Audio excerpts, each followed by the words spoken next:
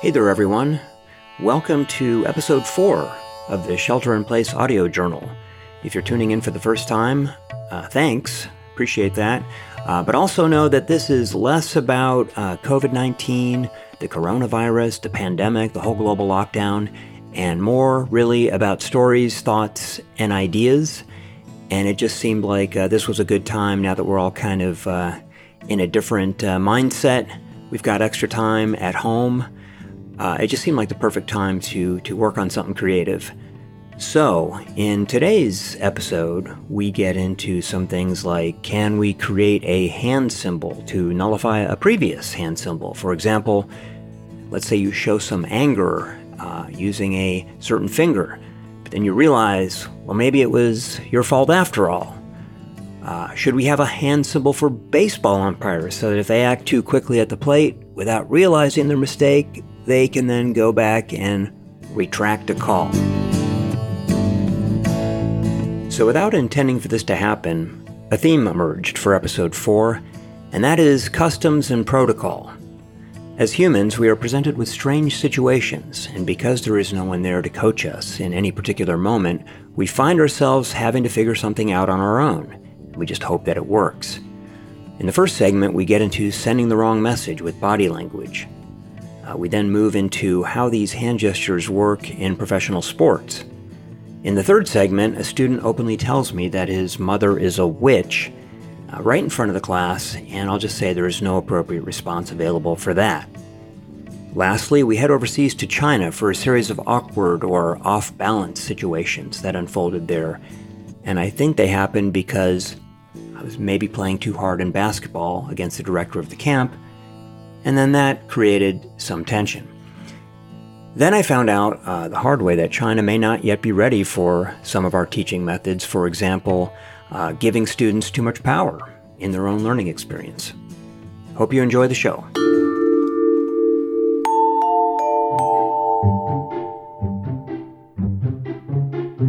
Okay, and one more thing about hand gestures. So let's say you're in traffic and you're really angry, everything's going wrong, somebody cuts you off. You know, in that moment, we're a different person than we are 5 minutes after the moment, or 20 minutes after the moment, or the next day. But sometimes you realize, oh, whoops, that guy actually did have the right of way, and I crossed over into his lane without a signal, or I didn't see him using my blind spot. So you realize, hey, I flipped the guy off, and now I need to take that back. Problem is, there is no hand symbol for that. So there ought to be, whoops, like maybe you put your hand up in like a little cup, not a cup, like a half position or something, and it means, my bad, I flipped you off, I was in the wrong, please accept my apology.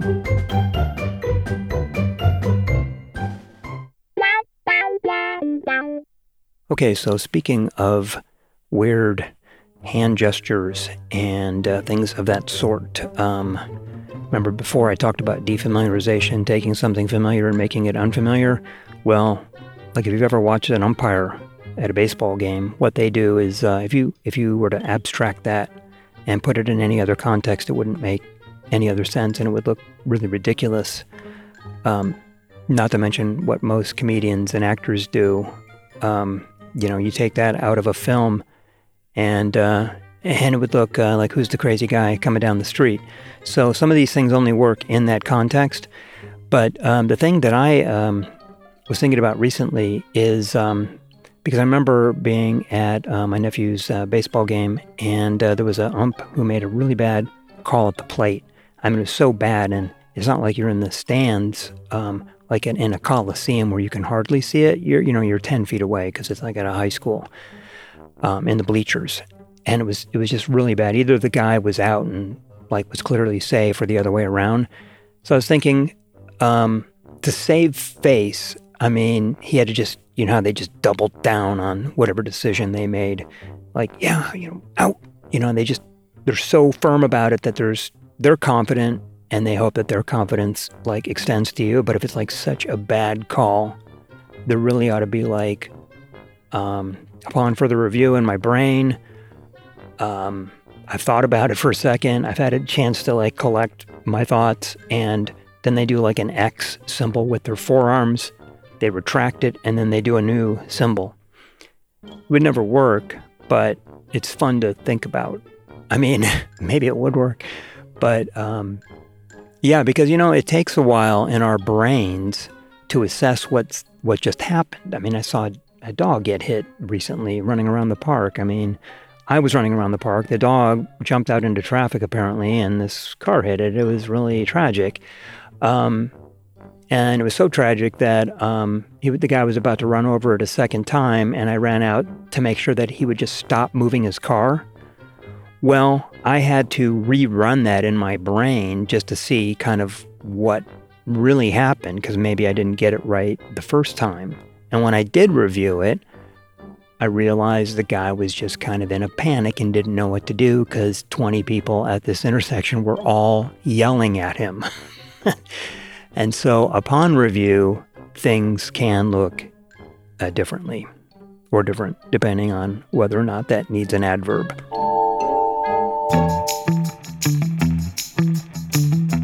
So there was one story that came to mind when I was finishing up episode 3. And it's great how one story kind of reminds you of another story. So there's like an endless loop of these things. But I'll just get right to it.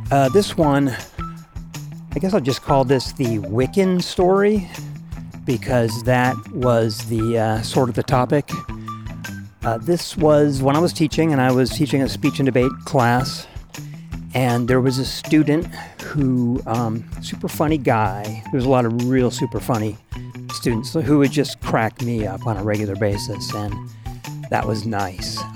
I forgot that I was a teacher sometimes because I wanted to fall out of my seat laughing. So there was this one guy, and he would wear like a biker sort of Hell's Angels jacket, leather with all these spikes on it, but he always had like this quirky smile. And I knew he was always about to say something funny, and so I never knew if he was joking or if I should take him seriously. But we got onto a serious topic about religion. He happened to mention that his mother was a witch. And then he paused because there must have been a strange look on my face. And then the whole class, like there's that oxygen coming out of the room feeling. And I said, so you said your mother's a witch? He says, yeah, we're Wiccan. And then I paused again because I just didn't know what to say. And I said, does that mean you get some kind of a monthly newsletter? And maybe it was the way I said it, but everyone just laughed and burst out into laughter hysterically. And I didn't mean to diminish what he was saying at all. I just, I didn't know what you say when someone tells you that. Like, oh, that's interesting, or peace be upon you. I mean, I don't know what the proper phrase is. There's no protocol for certain things, and that's usually what drives me nuts. So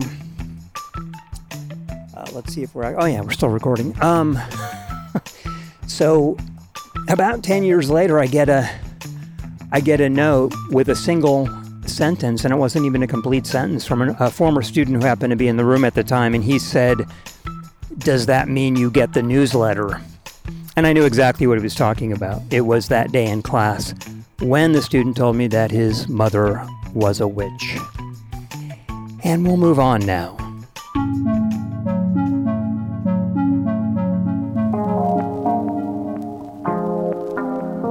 Now there's two stories I want to tell you about China and my trip over there in 2018, because these are fresh on my mind still. And also, there's kind of a lesson to be learned here about differences in culture and how we approach people of different backgrounds. So one situation was, it was this is like I said, 2 summers ago. I'm teaching at this camp, a summer program at a foreign language school owned by the Huawei company, which became interesting after the trip. But it's like $1 billion facility. Unbelievable. I think I've mentioned before, in Chongqing, a city of anywhere between 20 million and 50 million, depending on whose estimates you're looking at. So here we are, and it's the first day, and the kids are all coming in, and we're trying to, we're setting up the camp, blah, blah, blah, lots going on. And I'm getting kind of bored, and I'm pretty hyped up. I want to do something, so I'm out there in this state-of-the-art basketball facility. And there's two kind of eligible adults who look like they want to play. Now, one is a college student, and he's this tall dude, and he's in great shape. And I think he's a UCLA student who is back in China working at this camp. The other guy's the director, who is his boss. Now, both these guys are younger than me, and we don't have to get into specifics on that, other than I'll just tell you I'm probably a lot older than them, and they may or may not have realized that. I don't know. So in the first case, I am, playing the director kind of one-on-one, and I'm realizing I'm trying real hard, and it's kind of a close match. And what I realized is it kind of created some tension for later on in the camp, because I don't know, maybe he saw me as being too competitive and not backing off. But heck, I was trying to, maybe it's an American thing. I was trying to win. I don't know, trying to do my best. It was fun in any case. And I don't know.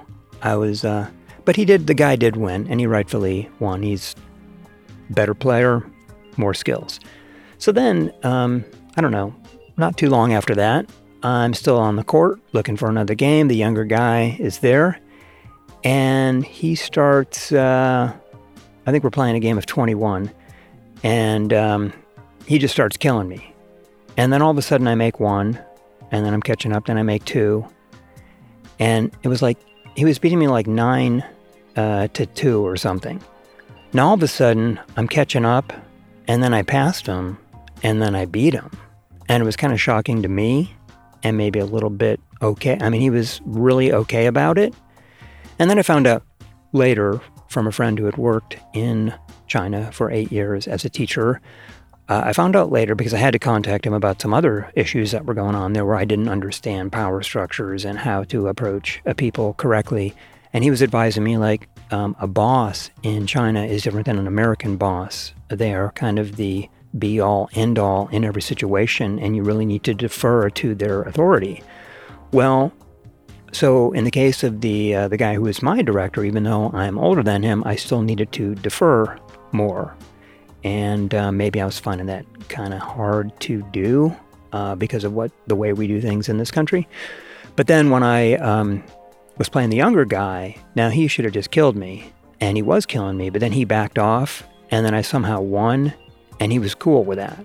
And I think there was something going on there too, like he's a college student, I'm a lot older, and it was maybe a thing of respect. So it's funny, during the rest of the camp, I ended up getting along real well with the younger guy because I saw that as being so decent of him, even though, I don't know, maybe I would have liked a little more competition, I don't know. But I still saw him as being a respectful person, and then there was tension with me and the director for the rest of the camp. So lesson learned.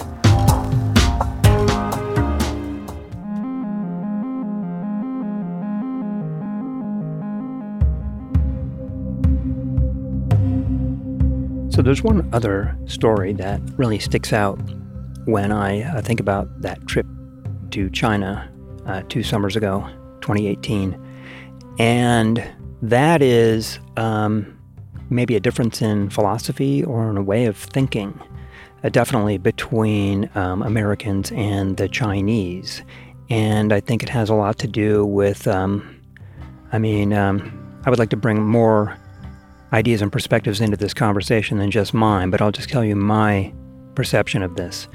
And that is, so in 2018, I was reading a lot about startup companies. And one article, I know the number is going to sound ridiculous, but there was supposedly 10,000 startup companies getting started every day, every week, every month. The article, I think, said every day, and I'm going to have to go back and check that. I just know the number was a lot.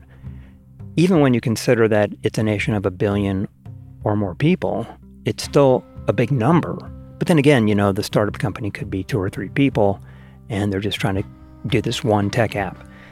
And And so I was reading a lot about that, and I thought, okay, well, I'm supposed to be teaching this kids programming language. This is, elementary age, maybe some middle school age kids. And truth be told, I had to learn most of this. It was a simple language. It's called Scratch. And I basically studied it for a few weeks and then went over there. But I was trying to teach something larger, which is usually my approach, is like, I'm trying to teach a bigger concept than just the content of that class. And I'm pretty sure that method is not typically done in the Chinese school system. It's more skill oriented. Here is the knowledge for this subject area. I'm going to break it down for you. It typically, in Chinese history has not been interactive and based on maybe group or project work. And, as I've mentioned in previous writings, maybe on this program before, I'm really into game-based learning. So when I was teaching this, I wanted to kind of empower them. Like, this isn't just the school language and you can make little games, but I'm teaching you that you can come up with a concept and then whatever you imagine, you can make that render on a computer screen or in any sense. But I also wanted to build this sense of confidence in them because I knew that, hey, maybe someday they're going to want to build something, in business or in some organization, and there may not be a safety net. There may not be any deep structures. A lot of people in our startup communities find out, which is that if you don't make it happen, nobody's going to make it happen for you. You don't, in a big corporation, there's a lot of safety there, but if you try to do it on your own, there isn't that safety. So the first lesson, I remember at this moment, it was, I felt a little emotional about what I was about to do. And which was, I was going to have them like write a routine that wasn't even on code, wasn't even on the computer, but it was basically, I want you to come up with what you want the class to do. Like, I want the person in the back row there, point of then. Your routine is, when I point at you, you take 3 steps to the left. When I point at you, you raise your arm and you twist. When I point at you, you tap your pencil. When I point at you, you make the sound of this particular note. And it was supposed to symbolize that when you do this with characters, in whatever game you're creating, whatever situation you're trying to create on and render it on a computer somewhere, there's going to be a routine, and you're creating the entire scenario. Well, so I started doing this in front of the class, and the kids were not quite, some were giggling, but most were trying to do it perfectly and had very serious looks on their faces. And so they weren't seeing the fun in it, maybe. And they didn't quite understand the purpose because it was, let's face it, this was a little bit abstract, but I was experimenting, trying to see, will they understand that what they're doing, on their computers is similar to what we're doing physically right now? Well, the director came in, took one look at that, and he was accompanied by a woman who was, I think, a PhD in education and was helping him, with the school and had studied overseas. And they were really just trying to get a lot of pictures of us giving this direct instruction to students so that they could, create more of these schools. So they saw this, and I think they were confused. At least the director was, and this is the guy that I mentioned previously, who I had the basketball game against. Well, he didn't like it. He just said, this is wrong. This is not what we hired you to do. We want you to be an expert at this programming language. You have 3 hours. And what he meant was, I'm canceling all your activities for the rest of the day. You're staying in this room, and you're going to create a lesson plan that makes some sense. And wow, I was a little nervous. I'm in a foreign country. I'm making some mistakes. I took a gamble. He didn't like it. And now I've got the rest of the afternoon. And I remember getting on social media. I was using my VPN because that's the only way you can really access the outside world, like Facebook and Twitter and all that stuff. So I contacted my friend, and this is when he explained to me what a boss is in China and how that's different than a boss in the United States. And he was saying, you need to defer to this guy. Whatever he wants, you got to do it. And So I was a little nervous, and I was letting the folks back home know that, hey, if I end up in a re-education camp or you don't see me for a while, I've been disappeared in China. And so I just went right to the absolute basics. I wrote all the notes up on the board, step by step. I did pictures, put it into my slideshow. It's just boom, boom, boom. I tried to leave the fun, the creativity, a lot of that stuff out of it, and just let the kids build what they wanted to build. And it worked out okay. And the guy was happy, and we kind of left it there. But I did try to pitch to him why I was doing this program, which was to help, was to address the issue of the startup companies in China, thinking that, hey, maybe if this method works, that there could be a place for me in one of their tech areas, Shenzhen, having a hard time saying that, in the, I guess that's the southern part of China, where they're doing that kind of work. I thought there might be some opportunities. Well, he didn't really see it that way. So anyway, there's lots of lessons to be learned from that. I definitely learned a lot, and I'm going to have to end that story right there.